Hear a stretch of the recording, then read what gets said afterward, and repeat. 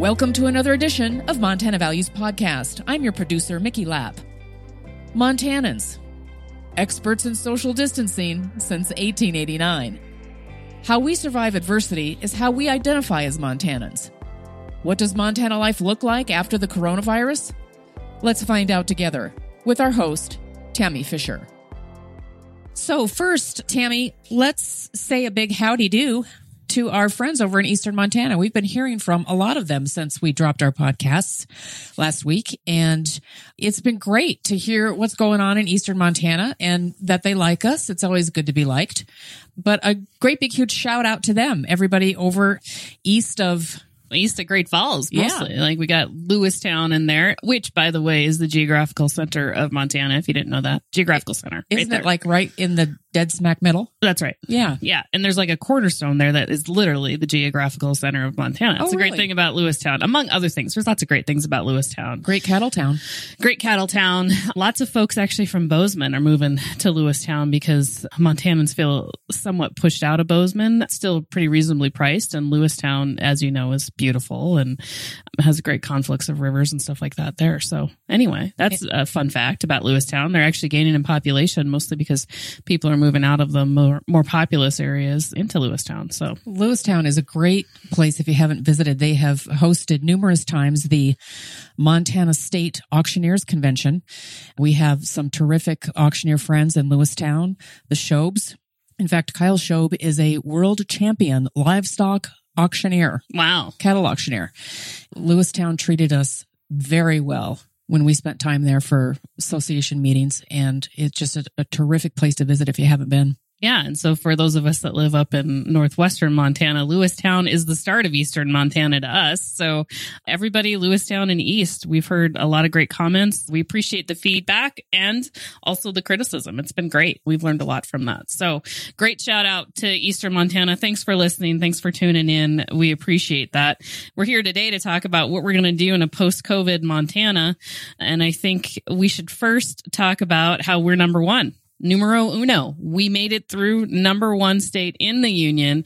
Certainly us Montanans, this is no surprise. But according to all of the data, we have made it through, even surpassed Alaska in how we have handled the COVID crisis with respect to our death rate. Now, that doesn't discount our friends in Shelby who really suffered. That community suffered the most in this COVID crisis. They lost a number of residents, and that, of course, Toole County only has about 5,000 residents total. So it really hit that community hard. Their long-term care facility, unfortunately, had an outbreak there. And so I think they had 6 of the 15 or 16 deaths in Montana. 6 of them were located right there in Toole County. So while we grieve for that county, we also need to recognize that Montana as a whole made it through COVID really well. And certainly we can't discount that there's going to be potentially another wave in the fall. This is kind of how viruses go, right? They fade out in the summer and then perhaps regroup in the fall. But what does our life look like on a go-forward basis?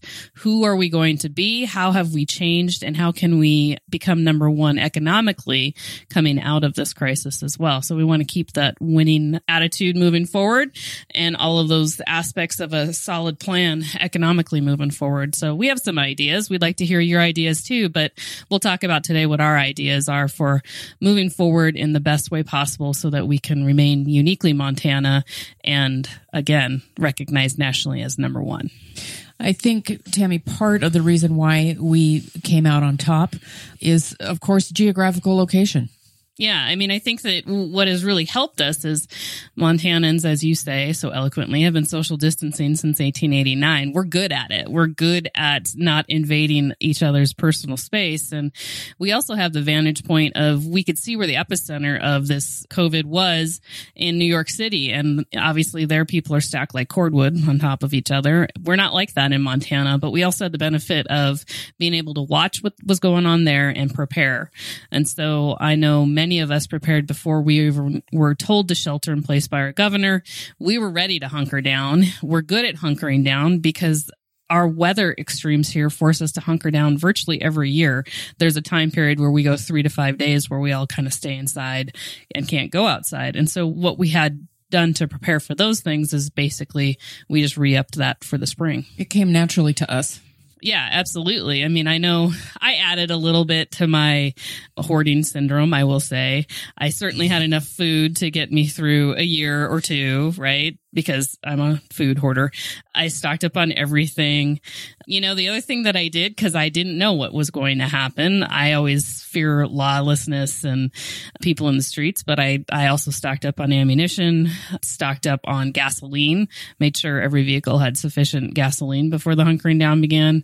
So, you know, I added to all that survivalist stuff that comes so easy to us Montanans, where we think, well, if we're on our own for an extended period of time, we're going to be prepared and we're going to outlive everyone else. So if the zombie apocalypse happened to hit, I was fully prepared. My family was ready to go.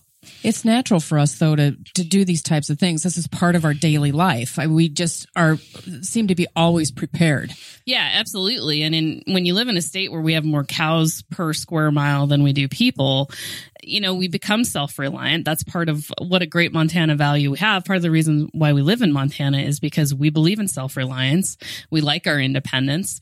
We respect personal space, all of those kinds of things. And we kind of run solo from time to time during the winter. It doesn't mean we don't value community when we have it.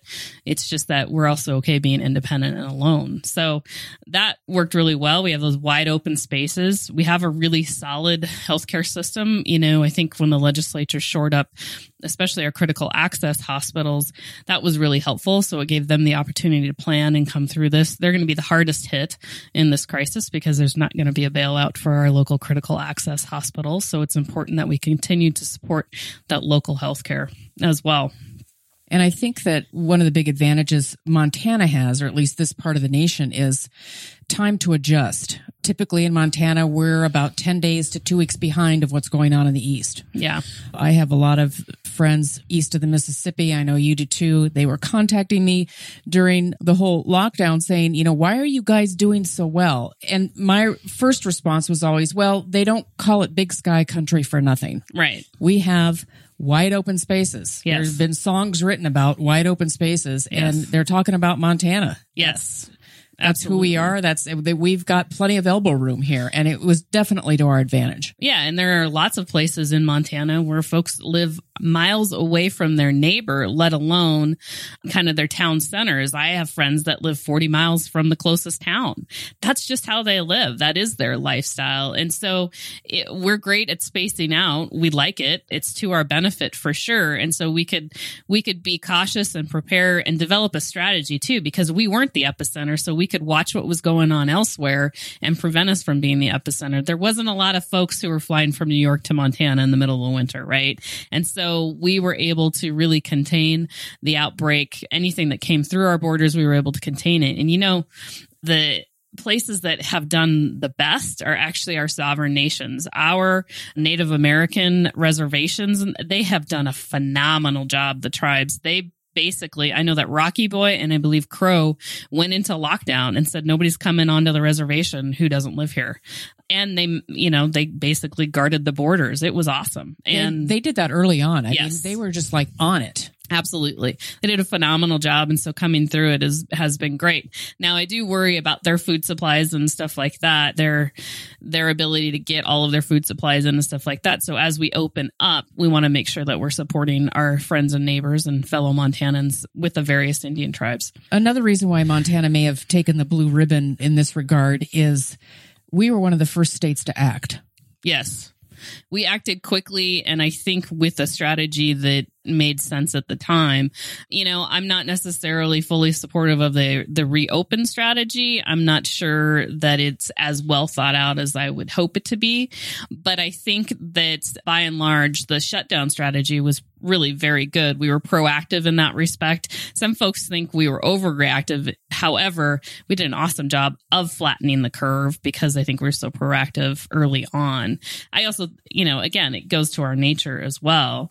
The question is, as we reopen, what does a post-COVID world look like for us? And how do we make sure that our friends and neighbors who have been shut down for weeks can reopen their stores, can get back to business, and how can we best support them? And I think the most important thing for us to learn from this COVID crisis is we were our own best friend. The reason why we're number one is Montanans are their own best friend. And so we need to be the best friend of our fellow Montanans and make sure that we shop local. And that means means everything from your meat supply. If you've noticed that with the packing plants closing down in South Dakota and other states, it has thinned out the meat supply at grocery stores. Well, Montanans are great because we can pivot and we can say, then we're going to just go to our local butchers. And we have great local butchers in Montana. You know, they've taken care of our game meat for years, for those of us that don't butcher our own, but both for our pork and beef supply. And obviously we have co-ops for vegetables and fruits. If you haven't joined a co-op, make sure you do, because that supports local farming and local industry. But also we have a lot of mom and pop grocery stores. So many of us like to shop at the chain stores because it's, you know, a stop and go. Essentially, you stop once. But you got to start thinking about those mom and pop grocery stores that are open just to service a community, maybe a small community, or an ancillary service provider that are barely hanging on, but they might have some specialty goods that keep the doors open. I know that I shop at the Lakeside grocery store quite frequently because I know it's locally owned, and I try to buy everything I can from there. And it's a fabulous store. Yeah, it's a great store. They do not take American Express, so remember that, folks. But they take every other form of cash and payment, and I really value the experience at those local grocery stores, too. Montana seems to have a high concentration of small hobby farms, organic farms, grass-fed livestock production that are on a smaller scale. And so we're sort of uniquely positioned to be able to do that, to buy local, stay local. And that goes to, how do we compete with Amazon and Omaha Steaks? And that's buy local, stay local. That's the solution for that. Yeah, I think the way we compete with that, I mean, Amazon has seen their stock go through the roof. Jeff Bezos, isn't that the guy that owns it? Despite being a philanderer, looks like he's going to be one of the first trillionaires.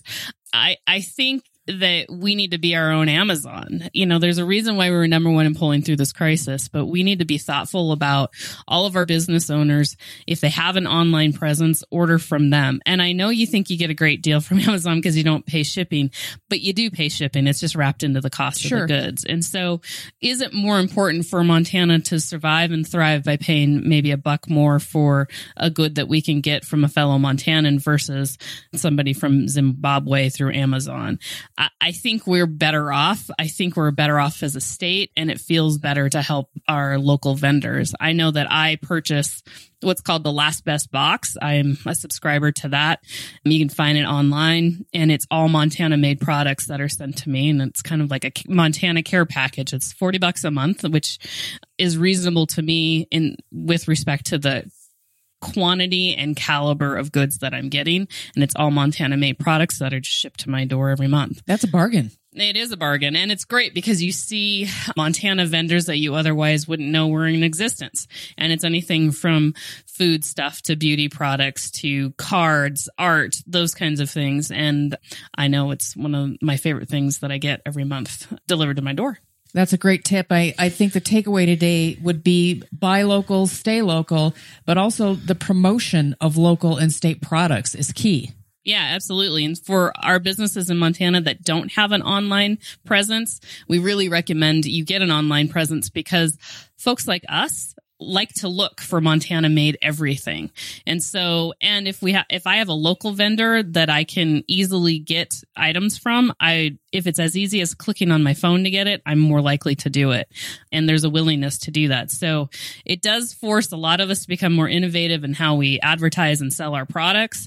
But I think that we'll come through this just fine as long as there's an ease of access in getting those goods from our Montana friends. So buy local, stay local, support your local butcher, your local grocer. Keep doing all the things we have been doing, and we're going to stay on top, and we're going to come through this and be able to take first spot on the podium when it's all over. Absolutely. Let's just keep Montana being Montana. It's the best place to live and raise your kids, raise your family. Let's keep it the best state. You've been listening to Montana Values Podcast. Check us out on our website, MontanaValuespodcast.com. Follow us on Twitter. Our handle is @MTValues. Find our podcasts on Podbean, iTunes, and Spotify. What's your favorite Montana value? How do you live it? Drop us an email at MontanaValuespodcast@gmail.com. Thanks again for listening, and we'll see you next time.